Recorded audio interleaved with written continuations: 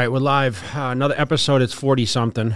It's 42, 43, somewhere around there. That's because we're getting them all mixed up. Yeah, so we're back for Cutler Cast, guys. Appreciate all the support you guys are giving us. We're going to have our little conversation today. We have a couple topics we want to cover.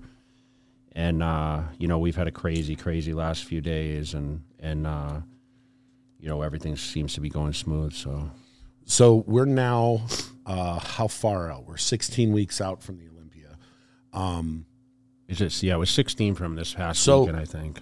Finally, it seems like, since the Olympia was pushed this year, we've been talking, it's like the longest buildup of all time because we've never experienced ever, since I've been following bodybuilding, an Olympia in December.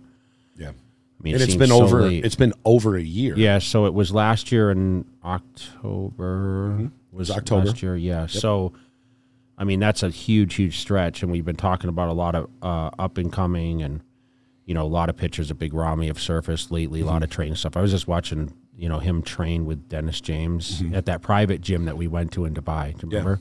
The brothers. Yeah. So, and dude, he was just crushing it. So for you. You haven't competed in 7 years, 8 years. What goes through your head now? Even though you're retired, you still wake up. Do you wake up some mornings and be like, "Wow, I'm 16 weeks out"? Like, if you were 16 weeks out right now, what would the day in the life be like of Jay Cutler 16 weeks out getting ready for the Olympia? For me, dude, it would be kind of the start. I think I really actually started around 20 weeks.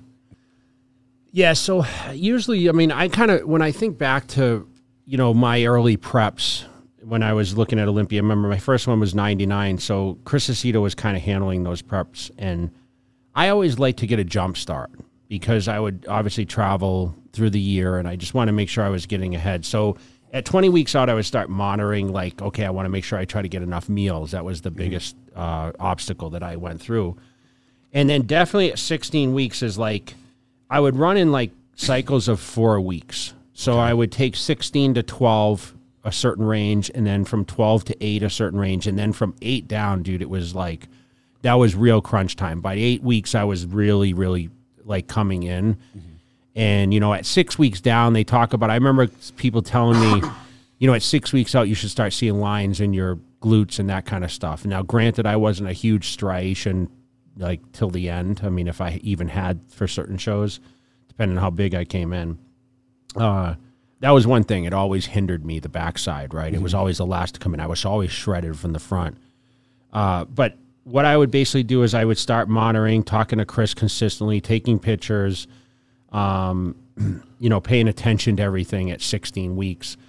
But I would make sure that everything was calculated. Remember, I tried to cut most of my appearances of a distance at 16 weeks. So at 16 weeks out, dude, I wasn't flying here to Massachusetts or whatever. I was staying basically in the range of California or wherever else. Lonnie Tieper would be the last appearance usually. Driving distance. Yeah, we would drive. And, you were there in 2007 during that period. Because the show was always towards September, and now we're talking most of the travel would end in June, and I wouldn't take any more appearances. Granted, back in the day, when we were all under Weider contract, we couldn't say no. Today, a lot of guys have that ability to say no. You manage a couple bigger names. Are you going to put a Regan on a plane 10 weeks out to fly internationally? No. I mean, look, we did this last year. I don't know if you remember or not, but this last year he competed in Egypt, and he had an expo the same weekend. And that expo was in the books before he decided to do the show. So that wasn't on them. It was on him for saying, I want to do this show that Sunday, but it's well, you're already booked for this. You've been booked for this 6 months in advance. So he did both. But for the most part, no. I was even on the phone with Urishna this morning because she gets offers nonstop.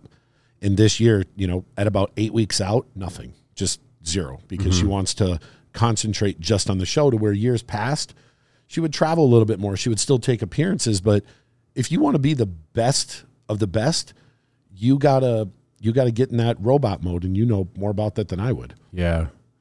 I mean, that's like mentally it's harder than physically. Yeah. So like you have to know there's no place like training at your home gym. And that's what I tried to explain to people is like, it's funny towards like the end of my preparations, especially like the last, like I mentioned, 8 weeks, I really kind of trained at the same gym because I knew like, even though Vegas had so many different, I'm going to compare everything to Vegas because that was like the most of my career at the Olympia stages I was here. So I would kind of choose like that as my home gym. And it seems like it got earlier and earlier the times I trained, meaning like I got up earlier, went to bed earlier. You know, I was on track to eat the 6 meals a day. Everything had to be weighed proportionately. And I was one of the guys that, you know, I know like a lot of bodybuilders didn't weigh their food and measure everything, but I actually paid close attention to what I put in my body. And I would always measure carbohydrates and proteins, okay? And to this day, like I get so many questions about carb cycling and how that works. And the truth is like, you know, at 16 weeks down to 12 weeks, I would just basically be in the process. Cause like I said, I would start kind of at 20 weeks anyway, but I would still eat a lot of my meats. I wouldn't even add fish in necessarily then. And then from 12 weeks down, I would start cycling in fish, white fish, to really start bringing my skin a little thinner. Did you notice a dramatic difference? I did. Switched.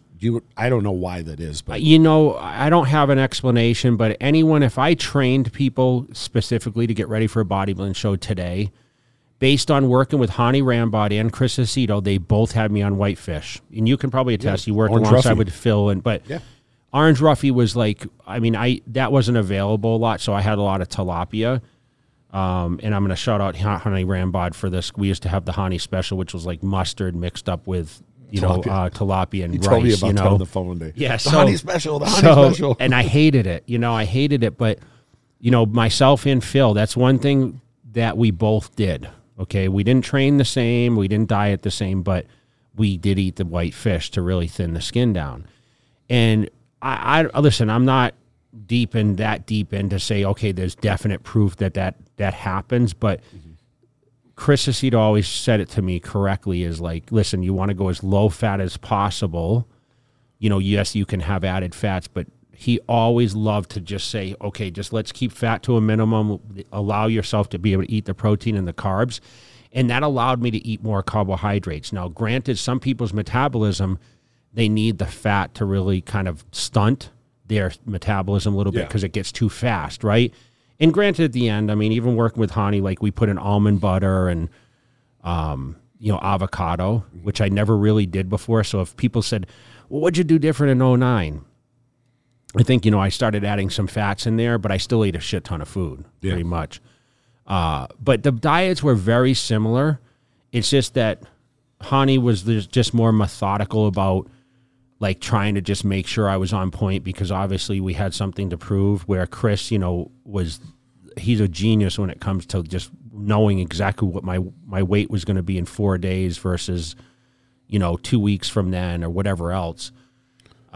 Did it make a difference for you if you were eating 10 ounces of chicken and you started switching it to whitefish? Would you still eat 10 ounces of whitefish? No, it'd actually go up in ounce wise. Because you're getting a lot less fat in there. Mm-hmm. So the whitefish, you know, it contains very little fat. So you're not getting those extra 9 calories per gram, right? Okay. So basically, I always wondered that. Yeah. So if I was eating 10 ounces of chicken, you know, he would have me on like at least 12 to 14 ounces of fish. I remember Phil, I could have swore Phil was doing. I was doing a pound of fish every meal. Yeah, I was going to say 16 ounces, I thought, of whitefish. Yeah. Cod or but it went right through you. It digests super fast. Yeah. And I think that was another thing. It would definitely increase my appetite, but it would also allow me to eat more carbs or, you know, other calories, you know, that way. And it did thin the skin, man. You know, just like the cardio was the same way. Like I would start, you know, a few sessions a week at 16 weeks. And then eventually, you know, you get down, you're doing every day. And then, you know, 8 weeks down, you're doing twice a day, right? 45 and 45. Didn't you cardio. have shows where you did no cardio? Yes.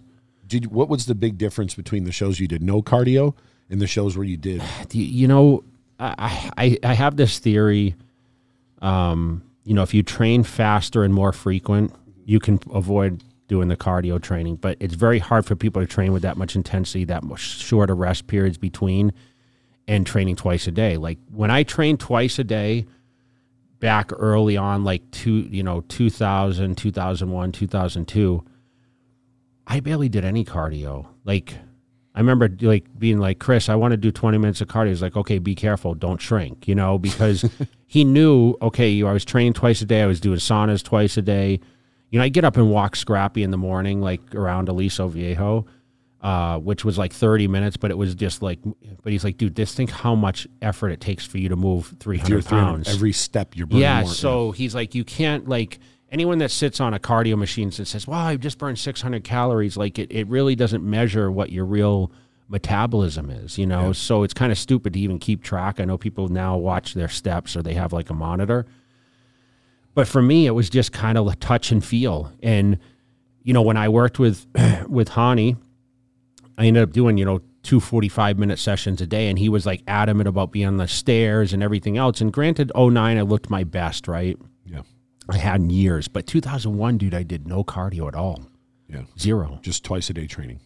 Twice a day training. But I got ready at 14 weeks out from the 01 Olympia. Like I started at 20 weeks. By 14 weeks out, I was really, really cut.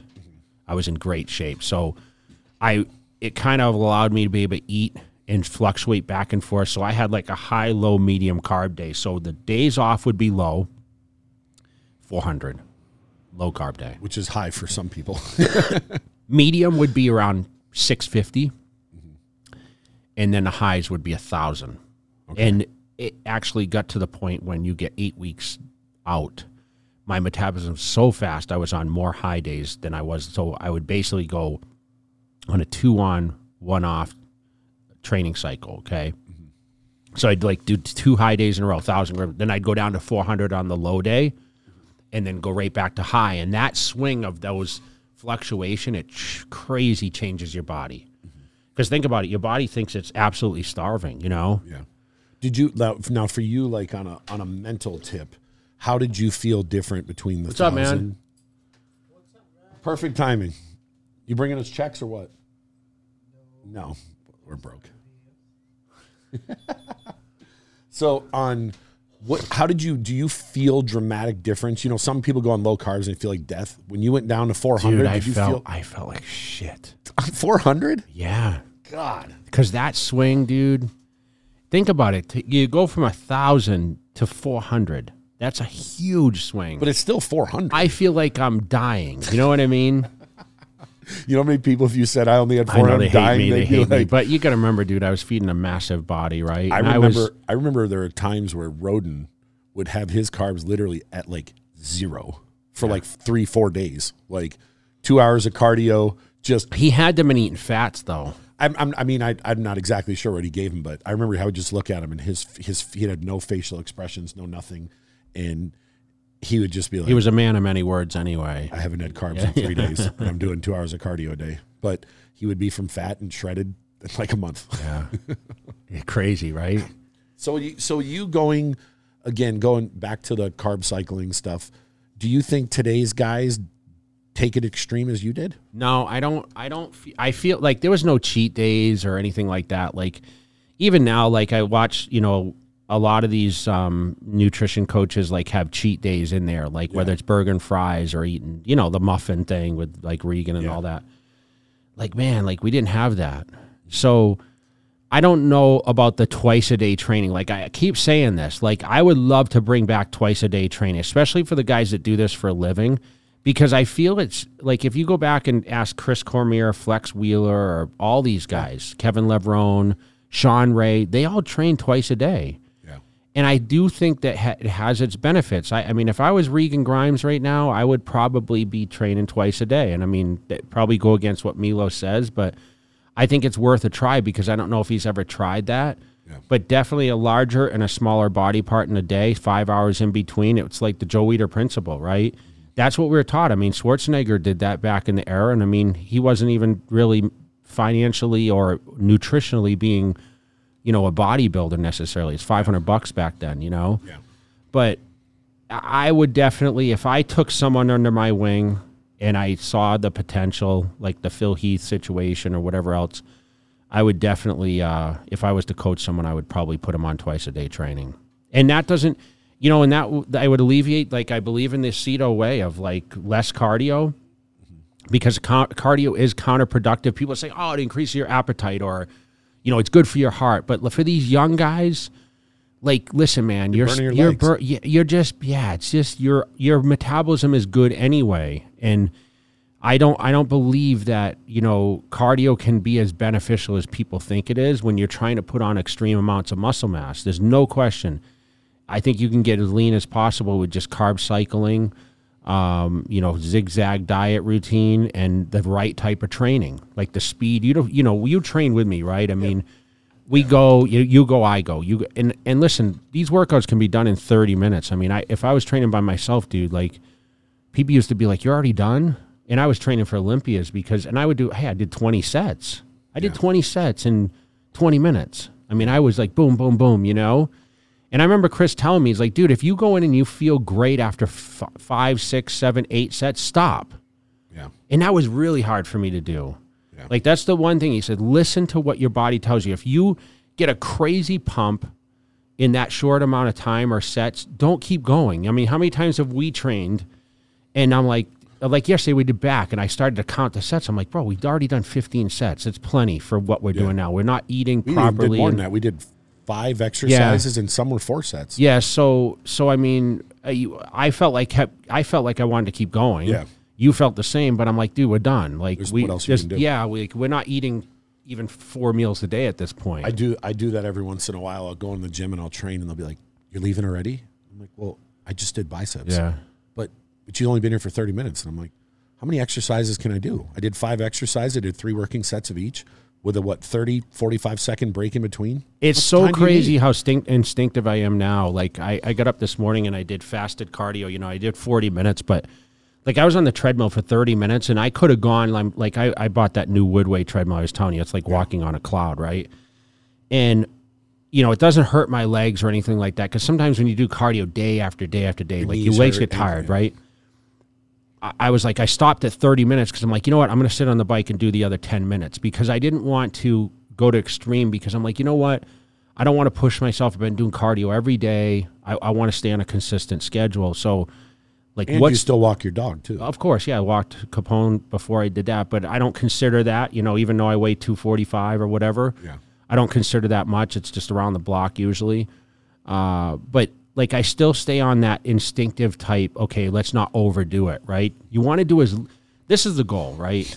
Do as little as you have to do to maintain. That's exactly, it's just like when you work, right? I mean, do as little as you have to do with the most benefit, meaning like... Work smart. Yeah, work smarter, not harder, right? I mean... I think to a certain degree that principle right there is why Dexter had such a long career, because his first 15 years he did 0 cardio. Yeah. So he didn't have the wear and tear in his legs. Most people's legs go out earlier. His legs lasted a decade longer than most people's, and that probably has something to do with him not having all those miles on his legs, not doing cardio for all those years. And it's hard. Some of these guys, dude, they lose their legs early. I mean, I just wondered if I wanted to, remember, I'm going to be fit at 50 like crazy. Like, that's my goal, right? And I do plan, like, the girl came to do suit testing. Like, I was trying on new suits yesterday. I had to tailor some of my suits because the arm sizes come down and the lats, so she tied everything in. And then if the legs especially, like, she brought in, definitely towards my calves. And she measured my calves and there was 17 inches and they used to be 20, my calves. And she's like, I remember when I first came here, this was 2016. She's like, I remember how big you were. And I was like, oh my gosh, how am I going to fit this guy? Your drop was just so crazy. And it just goes to show, I mean, I don't see it because I'm like, oh, I still weigh in the 240s. But, Angie's like, when I met you, you were almost 270. I'm like, really? Yeah. I don't remember. I see it often just because I'm the person that's standing there while you're doing these appearances, and people will always come up and they'll go, I'll hear like the people talking, holy fuck, look at how huge he is. He's so massive. And I'm like thinking to myself, like, he's like 70 pounds smaller than he once was. He's not big now, but you're still bigger than the average person. I mean, I go in Fit Club. I was watching the videos yesterday, dude, and I don't think you were paying attention, but I'm watching the videos of me from the past, and I was like, oh my God, like, how did I ever do that weight? Like we rode 3 bars on the T-bar yesterday, Yeah. That was like the warm up. 3 plates, and it was like, I'm not going to go any heavier than this, you know? A part of me wanted to. No, but I was good. I was good. I did 12 reps, and I was kind of holding, and I was like, I could go up a plate, but what's the point? It fucks with my head. You know what's funny, though? You know what I noticed yesterday? I'm going to call you out. Oh, boy. So we did seated rows. Yeah. And I said, okay, 160. And, dude, you bumped right up to like 200s. Yeah. And then I noticed you dropped back down to 160. Why? Because my hand was slipping. And I was like, and my hand was sweaty, which I've told you before, like I have this like weird grip strength where if I can get my fingers around it, I can hold it. It's a hook, but for whatever reason, my hands were sliding and it kept digging in my finger. I was like, fuck, I can't do this much weight today. So I'm like, I have to go back down. Then it was, because I'm like, dude, what a pussy. I was like, I went up to 180, I don't know if you noticed, but I, because I did 3 sets. So it was like 160, 180. And I didn't go to 200 just because I did 2 sets. I mean, I did the but I was surprised. I'm like, I didn't even ask you. I didn't say, hey, why'd you drop down so much? I did the 200 for 10 and I had this, like I said, they dug into my hand and I'm like, this shit hurts. So I'm like, all right. So I still battle this when I go train. You still have an ego. Yes. I still look at the weights and I'll be like, I'll grab the 130s. I'll grab the 140. Like I want to. And then the part of me is like, why? You've done it a couple of times with chest. I'm like, you can't do those 130s. And you're like, of course I can. And then you end up tweaking something. You're like, fuck, why did I do that? That one day, see, you're the voice of doom. You're just bad luck. That one day we're in the gym training and I go to grab the 125s. You're like, don't do it. Don't do it. And I'm thinking, it's 250 pounds. Like, that's not a big deal. I can still do them 15, 20 times. Yeah. And I remember I did it, whatever. And as I set it back on my knee, I felt a pop in my arm. And I'm like, oh, fuck, are you kidding me? This dick just jinxed me. And I've never hurt myself in the gym ever. So now, ever since that day, I'm scared to lift heavy. Like I did flat bench press the other day. I went up to like 275. I did it like 10 times, 2-3 sets of 10 times. And I'm like, should I go to 315? I'm like, the voice of doom's in the back of my. I hear the voice of doom, like, you're gonna hurt yourself. I wasn't with you. You're gonna hurt yourself. You're gonna hurt yourself. So now I'm like, I go to the gym and I'm like, I'm gonna do whatever pussy workout I can do. I'm just gonna get it in because I don't want to hurt myself. Because as you get older, you can hurt yourself. And what do I need to lift those heavy weights for? Even though Fit Club now has 150s, and I'm like in the back of my head, I'm like, I could press those. Why did they get new dumbbells? Or he bought them off some guy for $100. Oh, really? Yeah, he bought it. And now they're there. Him. And he goes, I think I should sell them. It's a liability. I said, keep them here. So he had 130. So he went right up to 150. He bought a pair of 150s. I'm like, well, keep them here because Regan will use them or whoever else. And in the back of my head, I'm like, I can still do the 150s. Yeah. But then I'm like, the voice of doom's gonna jinx me and I'm gonna fucking tear something. So yeah, it's crazy because I never had these weight challenges. Like we talk about, how we like challenge ourselves, right? And usually when it's with training partners, I remember going under 4 plates, and I was talking about this when I was at this appearance this past weekend. I was up in Tracy, California, and the guy's like asking me about bench pressing. You ever almost injure yourself? I remember 405, it got to the point where I literally could rip it, and I was always paying attention how Ronnie would bench press, and it seemed like it was so fast movements. And when you go through with that kind of weight, like you end up tweaking something, especially when you're not used to it. So I remember getting so strong, and I would just start banging out the weights, and I always got a twinge in there, especially on the flat bench, because it seems to be the most common exercise where people tear their pec. So I remember 2 or 3 occasions. The last time I flat bench was 2005. And I remember specifically I was at the Gold's Gym on Sahara and Decatur, which is now closed. And I got under that bench, man, and 405, I started ripping on like the 3rd rep. I felt the twinge. I racked it, and that was the last time I ever got under a flat bench barbell, ever. I do. I mean, we do it once, but it's not, on the Smith machine or something, 185, but... even the other day I do it here and there, more incline because of my shoulder. I got screws put in my shoulder in 2014, and flat bench can be awkward, but incline doesn't affect me. So, I'll, 225, 275 on incline, but part of me wants to go heavier because I know I can, but. It's such an ego thing though. Everyone's like, how much you bench press, But my question is the most common thing that often I'm asked now is like, are deadlifts necessary for bodybuilding? I should ask the question, are barbell bench presses necessary for bodybuilding? I think we all started, I had a weight set down in my basement that my brothers had with the concrete weights. Dude, I used to go and see how much I could bench press. I remember doing 70 pounds, like when I was super young, and everyone being like, wow, you're like the strongest, like 8-year-old or whatever. I was benching 70. I mean, I still think flat bench press is the best chest exercise. I know, but barbell? I feel it. Even if I don't go heavy, even if I went to 185, I feel the squeeze all the way up and down, and it's the most tension you can put on it. I don't feel it from the machines. Like if we do hammer strength, we're doing the incline. I don't feel it as much. I feel it because I work on contracting the chest, but I would love to know our viewers or listeners what their thoughts are. It is for sure an ego thing, though, without a doubt. Like what's the craziest feat you've ever physically seen in the gym by someone? I know you've worked around Brian Shaw, so I've seen, you've seen that kind of stuff, but like I saw Eric Spoto like benching at Gold's Gym. Insane, yeah. And he had the world bench press record for some time. Yeah. I don't think I've obviously seen it like at meets and stuff, but actually in the gym, it's very rare that someone lifts that heavy. It's very rare that someone even hits 5. Like it's very rare people hit 4 plates now. I've seen 5 plates. I think I've seen 6 once or twice. I mean, I never personally benched 5 plates. I know I could have. Because when I was younger, I mean, I could do 455 for 5 with a pause. So I'm sure I could go heavier, but I just never did.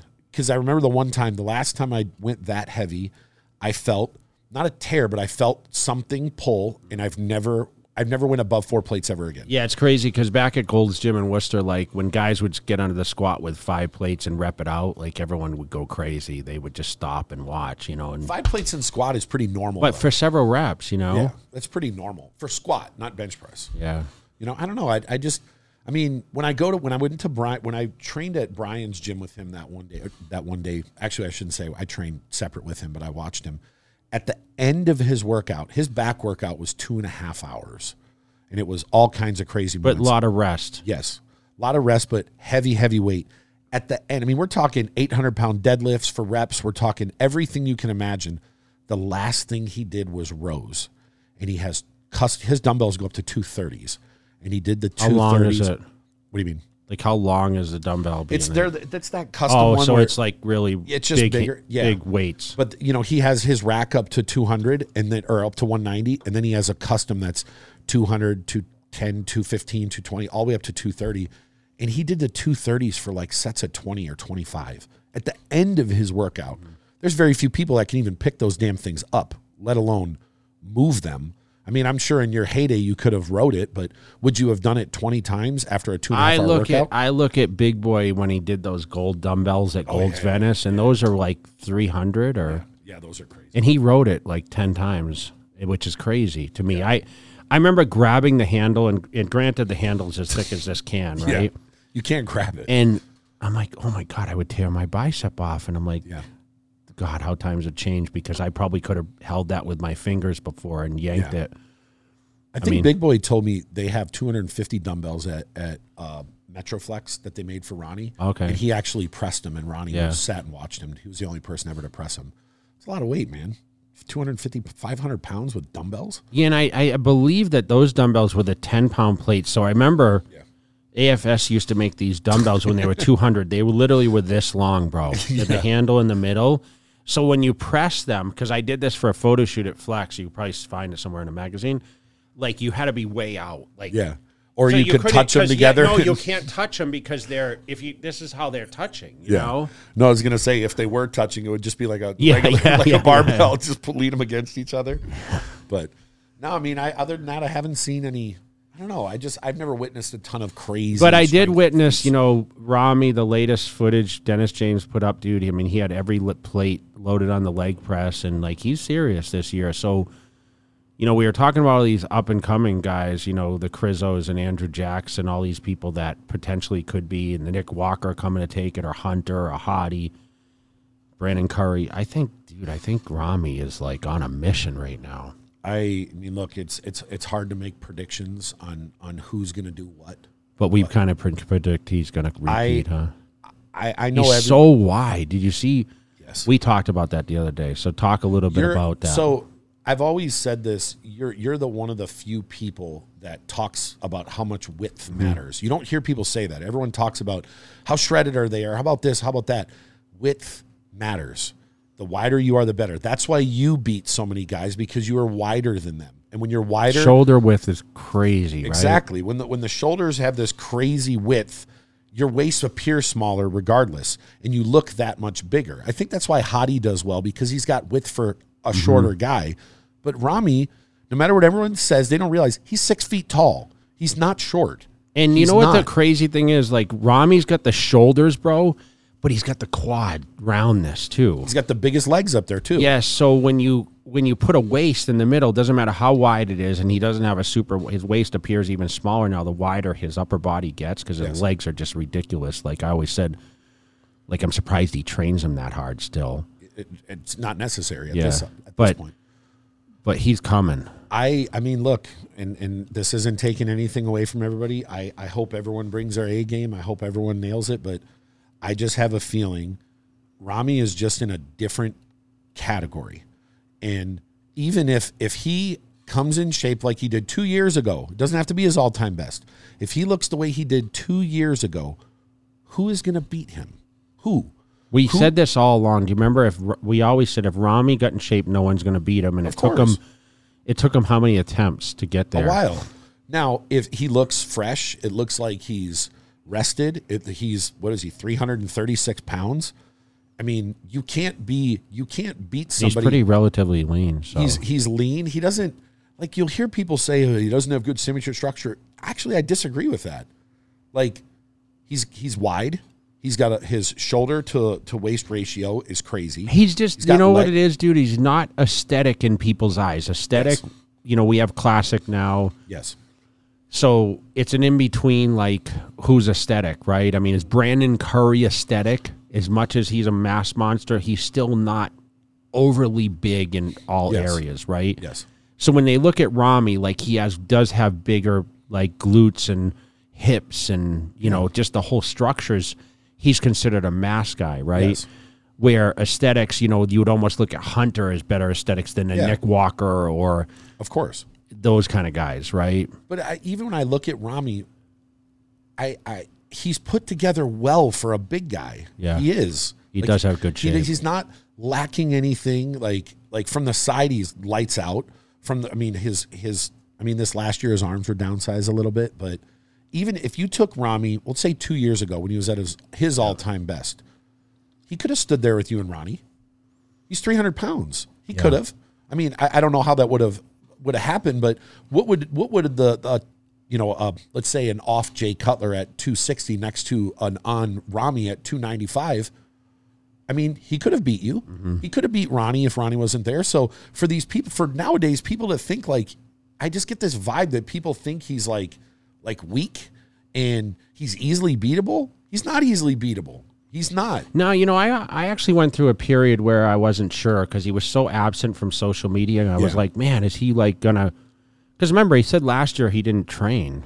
Yeah. So I'm like, oh, is he just gonna try to pull this together again? But it seems like now, like he's like, listen, I have been training, and I've been active on social. I think Dennis James going out there and putting him on social was great. It'll help.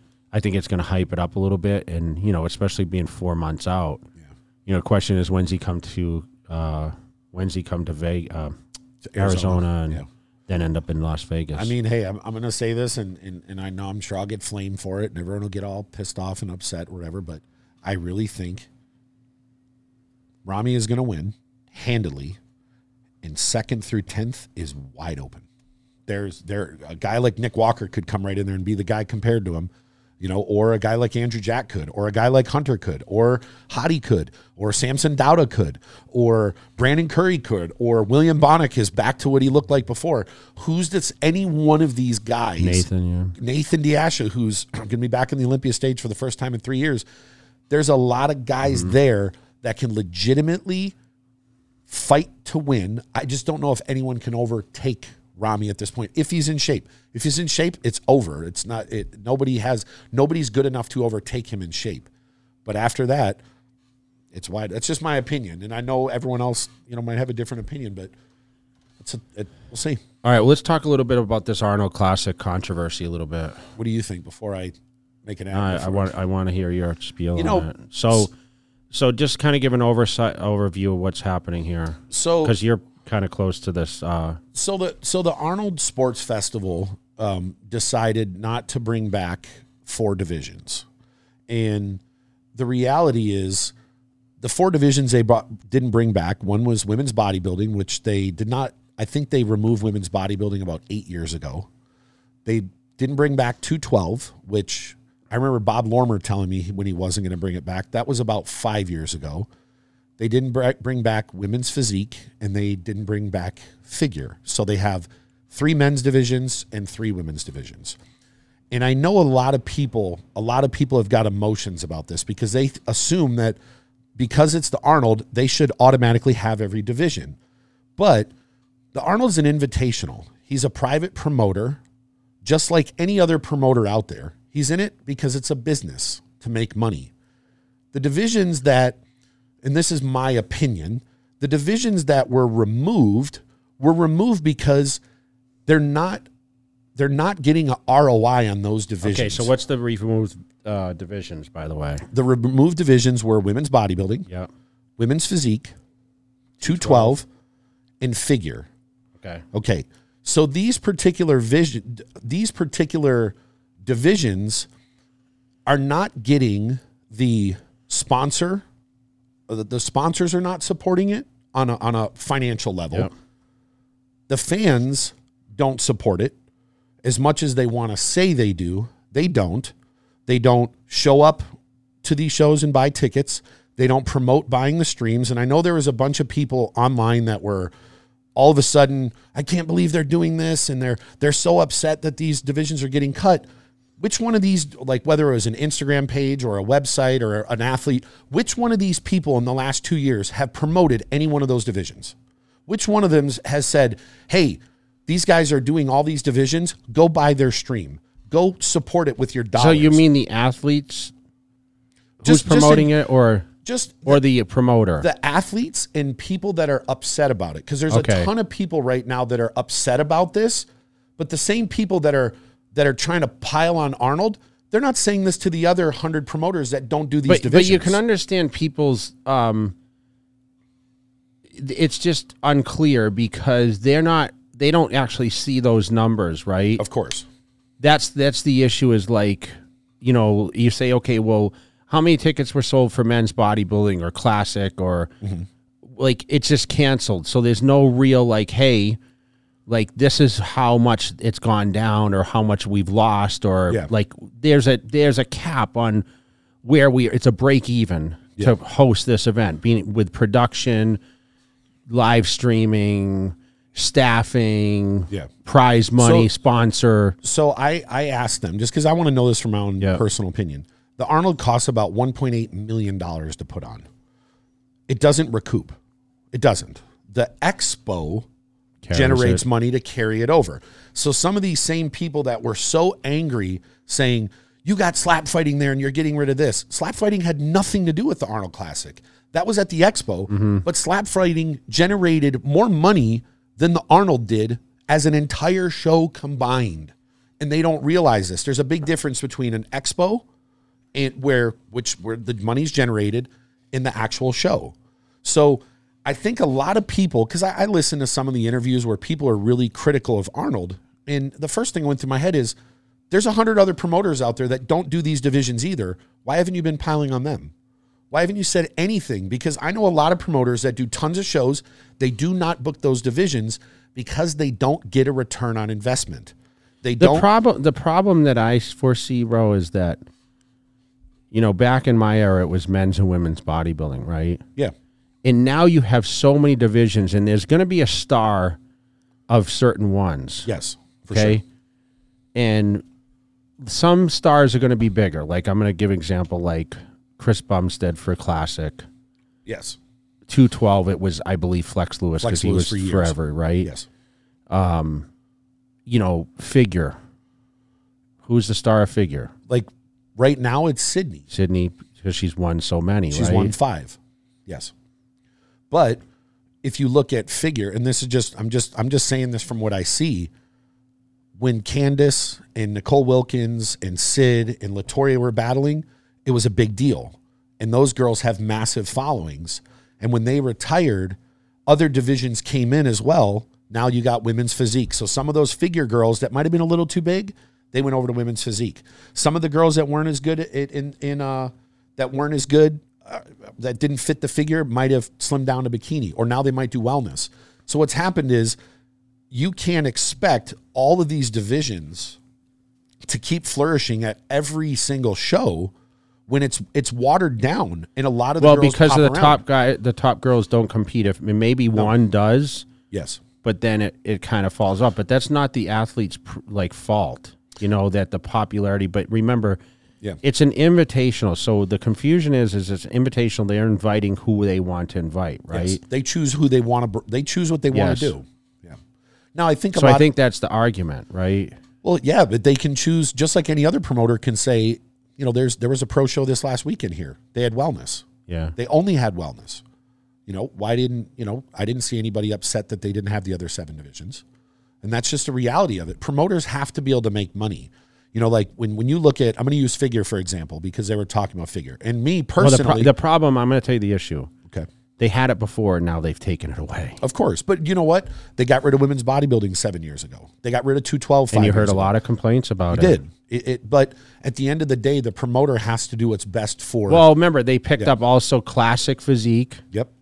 Men's physique. They picked up, wellness. So they added, classic physique just came out a few years ago. So something has to give. Yeah. And classic has now risen, right? Yeah.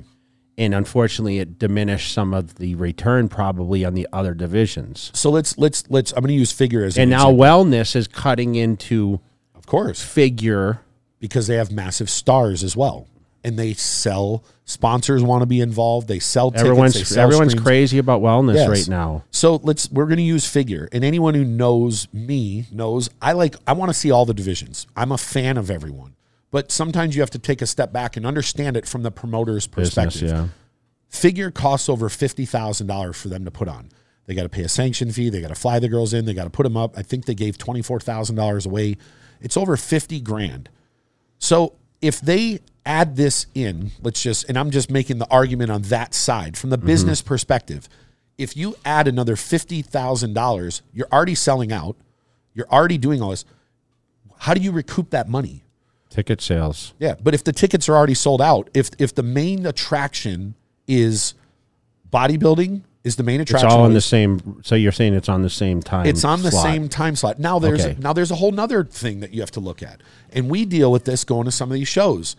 Some of these shows get so long, that people don't want to sit there for 5 hours. So you have to look and say, which I want to put on a show, whether it's for pay-per-view, whether it's for the fans and the attendance. Which divisions do they want to see? Which ones do they buy? Which ones do the company support? Which ones do the fan support? And you have to put those on. And I'm going to say this, and I know it's going to upset people, and it's going to piss people off, but this is the reality of it. We go to shows all over the world. There's certain divisions, when they come on, what happens? Half the crowd gets up and walks off. I don't walk off because I like watching these divisions. I am a fan of all the divisions. But you have to understand, certain divisions do not draw the numbers. They don't draw the money. They don't draw this. So at some point, every other promoter in the world has decided which ones they're going to do and not do.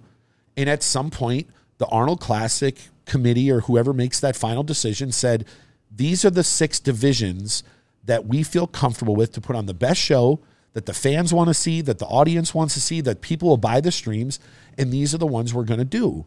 And I understand their side, and I can understand why athletes at the same time would get upset because they feel like you're taking my division away, but it's like, hey man, it's a business. Who's going to, the Arnold's, like I said, it's $1.8 million to put it up.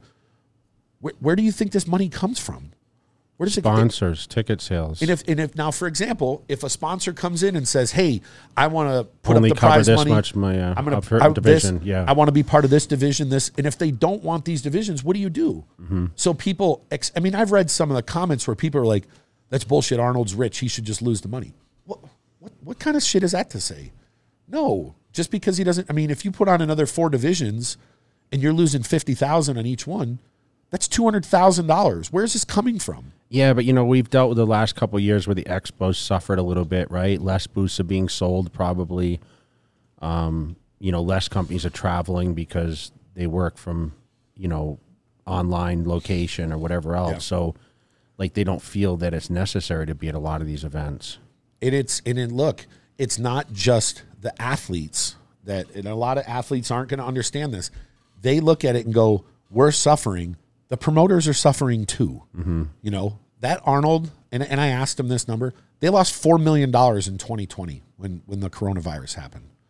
How much money did Jake Wood lose putting the Olympia on against all odds? Yeah, last minute. If it wasn't for 2 extremely wealthy guys that love bodybuilding, where would we be right now? Mm-hmm. Where would we be if the Olympia didn't happen the last 2 years because they got crushed from COVID?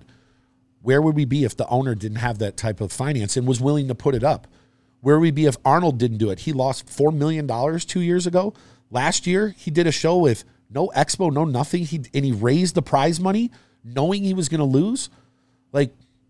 So for me, I feel like nobody is coming to bat for him. And if it wasn't for him, none of us would fucking be here. And that's the truth. Nobody would be here. Arnold helped pave the way for you and a lot of other guys. Think of what you did the first time you won some Arnold Classic money. What did you do? You bought houses. You bought this. It helped your life. So I think some people need to take a step back and go, instead of us pointing the finger going, look what he's doing, say, okay, let's talk about why. Why is this really happening? I know there was some conversation that the depth pool wasn't as good. And I know people can argue that, but that's true. It's not. It hasn't been for a while because other divisions are pulling the talent. I could say, and I'm not trying to put you on the spot, but if I said, name the top 5 figure girls in the world right now, name the top 5 women's physique, name the top 5 bodybuilders, I don't think you could. And you've been around this industry for a long time. There's a reason for that. And that's not diminishing their hard work. That's not any of that stuff. But we have to be realistic. Mm-hmm. Certain divisions are not getting the traction that they once did because figure came in 2003. It's been around for 19 years. And it was always the top one because there was women's bodybuilding, fitness, and figure, and then men's bodybuilding. But as other divisions come in, bikini started. Yeah, bikini started in all these other divisions. As they grow, certain divisions don't have the traction. Mm-hmm. So I don't have the answer of what to do to fix it, but we have to be more realistic. Of an understanding, yeah. Yeah, we have to understand, hey, look, certain divisions aren't as popular. I remember asking Bob Lormer, I said, why aren't you doing 212 anymore? And he said, all the top guys don't do it. Yeah. You look at it, there's an Arnold Classic and there's 9 guys doing it, Well, shit, the prize money in the men's bodybuilding has gone up quite a bit, right? It went up $300,000 last year. How much is first prize? $200,000. Yeah, man, I was winning 100 plus. Yeah. I won a truck a couple times. But. $200,000. I think second is 135. Third is 75 or 8. It's big. Classic, I think, went way. I think the Classic number was as higher than the Olympia. So this isn't to say that this is here forever, but at some point we have to look at it and say, I have to understand where the promoter is coming from. The promoter, if the promoter doesn't look, the promoters need athletes need promoters. And if one side is taking a bath, at some point they have to make changes so they don't take a bath. Mm-hmm. And that's just the reality of it. But I don't know, tell me what you think. Yeah, I totally get it. I mean, I get the athlete side because it's just there's not a lot of clarity in everything as far as a numbers swing. And you remember, I mean, when you race something that it's really hard for people to understand, especially if you feel like you're pinpointing that division. Yeah. But I totally understand what you're saying. I just feel like they just did it without real explanation of it. Yeah. You know what I mean? So it's a little misunderstanding. I think people will get some clarity listening to this, and people will have their opinion, and they'll agree or disagree because, they might favor that division over men's physique or even bodybuilding. And say, well, bodybuilding's not the same as it was because, I mean, how many times have I heard, the Ronnie Coleman, Jay Cutler battles were the best days of bodybuilding, and of course, Kai Green and Phil Heath, and Lee Haney, Rich Gaspari, and it goes on and on. The Flex Wheeler and Kevin Levrone and Ronnie battles, right? And I know these divisions feel like they're being attacked, but you know what? Men's Open is feeling this too. Like, you and I travel all over the world. Classic has become more talked about than Men's Open. That's the biggest conversation that I hear out there is like, do you think Classic will take over? And, I remember Generation Iron caught me on film at the beginning of Classic and saying, well, it's not as exciting as bodybuilding. I actually stated that. Yeah. And I meant that in a sense, like, okay, there's no born stars yet because it was still the early division. Remember, Danny Hester won the first, and, we really didn't have the rivalries happening. Now, of course, you have C-Bum and Rough Diesel. Rough Diesel Breon. Now have back and forth, and Breon was there battling. He won it for a couple years. So the battles are starting now, and the battles are what's going to build the popularity. Yeah. And especially when you have a face like Chris Bumstead, who's now going for number 4. Okay. That's what the storyline is. You have Rami coming back for 3. What could have been. You have a Curry that had won it before, and you have the youngsters coming up and, the possibilities. So that's what builds it. And I don't know, the media doesn't cover the female, like if we're going to talk figure at the Arnold Classic. Yeah.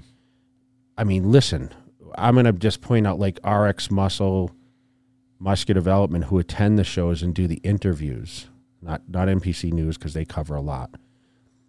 They don't even really go into depth with who's the top. We don't, like you said, we don't know a lot of these faces because they come and go or they're fairly new. Yeah. And they're not really given the opportunity to be on that level because when they coverage these events, they talk about the men's side mostly, right? So it's kind of like, hit in front of you, this is what we're dealing with. So, I feel the pain being an athlete and now being on the other side, being a promoter. But in the end, it's a financial decision. But I just feel like maybe a little more explanation could be brought forward, and hopefully this brings some clarity to it. And I do think, and like I said, I like personally, and this is what I'm saying here is seeing it from both sides and seeing the reality of it. I see things for what they are, not how I want them to be. I love figure. Latoria is a close friend of mine. Candace Lewis, I'm close friends with her and her husband. I used to love watching Sydney and Candace and Latoria go back and forth in battle for multiple. Who's your favorite figure competitor ever? I will say this. Because Nicole Wilkins was really good, Nicole Wilkins won a bunch. Candace Lewis has the most flawless physique that has ever walked across the stage of any division. She never won a big one. Latoria was the most cartoonish figure girl ever. But Candace is the most flawless. And she had, to this day, I haven't even looked it up. To this day, I guarantee you Candace Lewis has a larger following than any of the girls competing. And she hasn't been on stage in almost 4 years. What about Sydney, though? She's the most decorated at this point, right? She's the most decorated. She is. Sydney, in my opinion, she's just that much better than everybody because she battled with Candace and Latoria. And at the very end, she overtook them. There hasn't been someone that's came up that's really pushed her.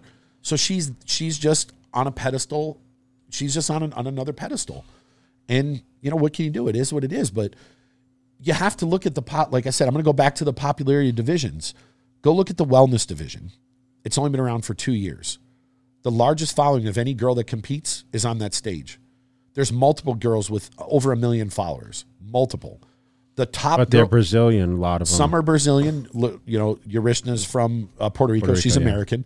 So you have 5 girls that have massive followings. Go to bikini. Almost all the top girls are verified. All of them have over, most of them have over 500,000. But they all have huge fan bases. So if you look at some of these other divisions, the girls don't have the similar fan base. And I don't know why that is because I'm not in their camp. I'm not in their circle. I don't know if they're good on social media. You still book some of these girls? Yeah, of course. If I could ever put Andrea Shaw somewhere, I would. She's amazing. I love watching. In my opinion, she can be Miss Olympia for as many years as she wants. We just had Sydney at the event in Texas with us. I love Sydney's awesome. She's a great representative of the sport, and she's just the top girl in the game. And I don't think anyone's close to her. But in the women's physique side, I'm not familiar with a lot of the girls. Obviously, we knew who Shanique Grant was, and she has a massive following. But it just seems like there isn't girls in these divisions that have that star power. And if you don't have it, like, would Classic be as popular as it is right now if Chris Bumstead wasn't? Yeah, take him out. What happens? If you take Chris Bumstead out, it's not going to be as popular because he has such a massive fan base and he makes it interesting. You know what the craziest thing would be for the Olympia right now? Imagine if one of these guys dethroned him. Mm-hmm. Where's the storyline? The biggest name, and he's the most popular guy in our industry, if he gets dethroned. That just builds it. It makes that division that much bigger because then people are talking. Yeah, of course. About it. So, like you said, there has to be storylines. Storylines. And what storylines are there with these other divisions? Like the 212. The biggest storyline I've seen from the 212 is the fact that some of the top guys might go to the Open. Yeah. It's not about who's going to win 212. It's who's going to be there. So you have to look at this stuff from a on the business aspect of it. So if you're going to promote a 212 show, who's going to come? Is Clary going to come? Probably not. Is Kamal going to come? Probably not. Is Derek Lunsford going to come? Probably not. Well, then who's going to show up? Because the biggest guys are, it seems like, are dabbling in some of these other divisions. So that's just kind of my thought on this. And again, I like all the divisions. I do everything in my power to represent athletes. That's what I do for a living.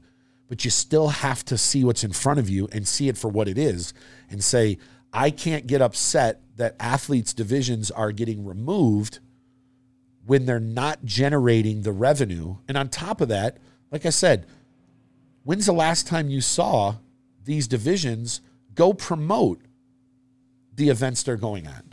You know, I haven't seen this. Or like I said, let's like I'm going to use whatever outlet is really upset at this. When's the last time they promoted these divisions at the Arnold? When did they say go buy a stream to go see these people? When did they show appearances that these girls are at and marketing them? They do it for the other divisions. So there's a lot of, in my opinion, there's a lot of blame to go around, but we have to see it for what it is. That's a great rant. So I want you guys to comment and tell me what you guys think about it. I'm going to leave it at that. You know, it's going to close us up for what I wanted to talk about today. Cause you don't want to talk about your new house? No, we'll talk about it in the next one. All right. Well, so so, you know, let us know what you guys think. I mean, hopefully, like I said, it brought some clarity to it. Little controversy, you know, a little controversy doesn't hurt. But at the same time, you know, we're heading over to the UK Arnold, so we'll be there. Yep. We got to see what you know, what's going to go down there because we do have some star-studded lineup people there. I mean, look, James is looking unbelievable. Andrew Jack, James. Yeah. I mean, look, I know there's a shit ton of hype behind Andrew Jack, and he could be Mr. Olympia one day, but he's still got it. James is. Yeah, he's the real deal. If James is in shape, he's in shape now. Dense as you can be. I mean, James could beat him.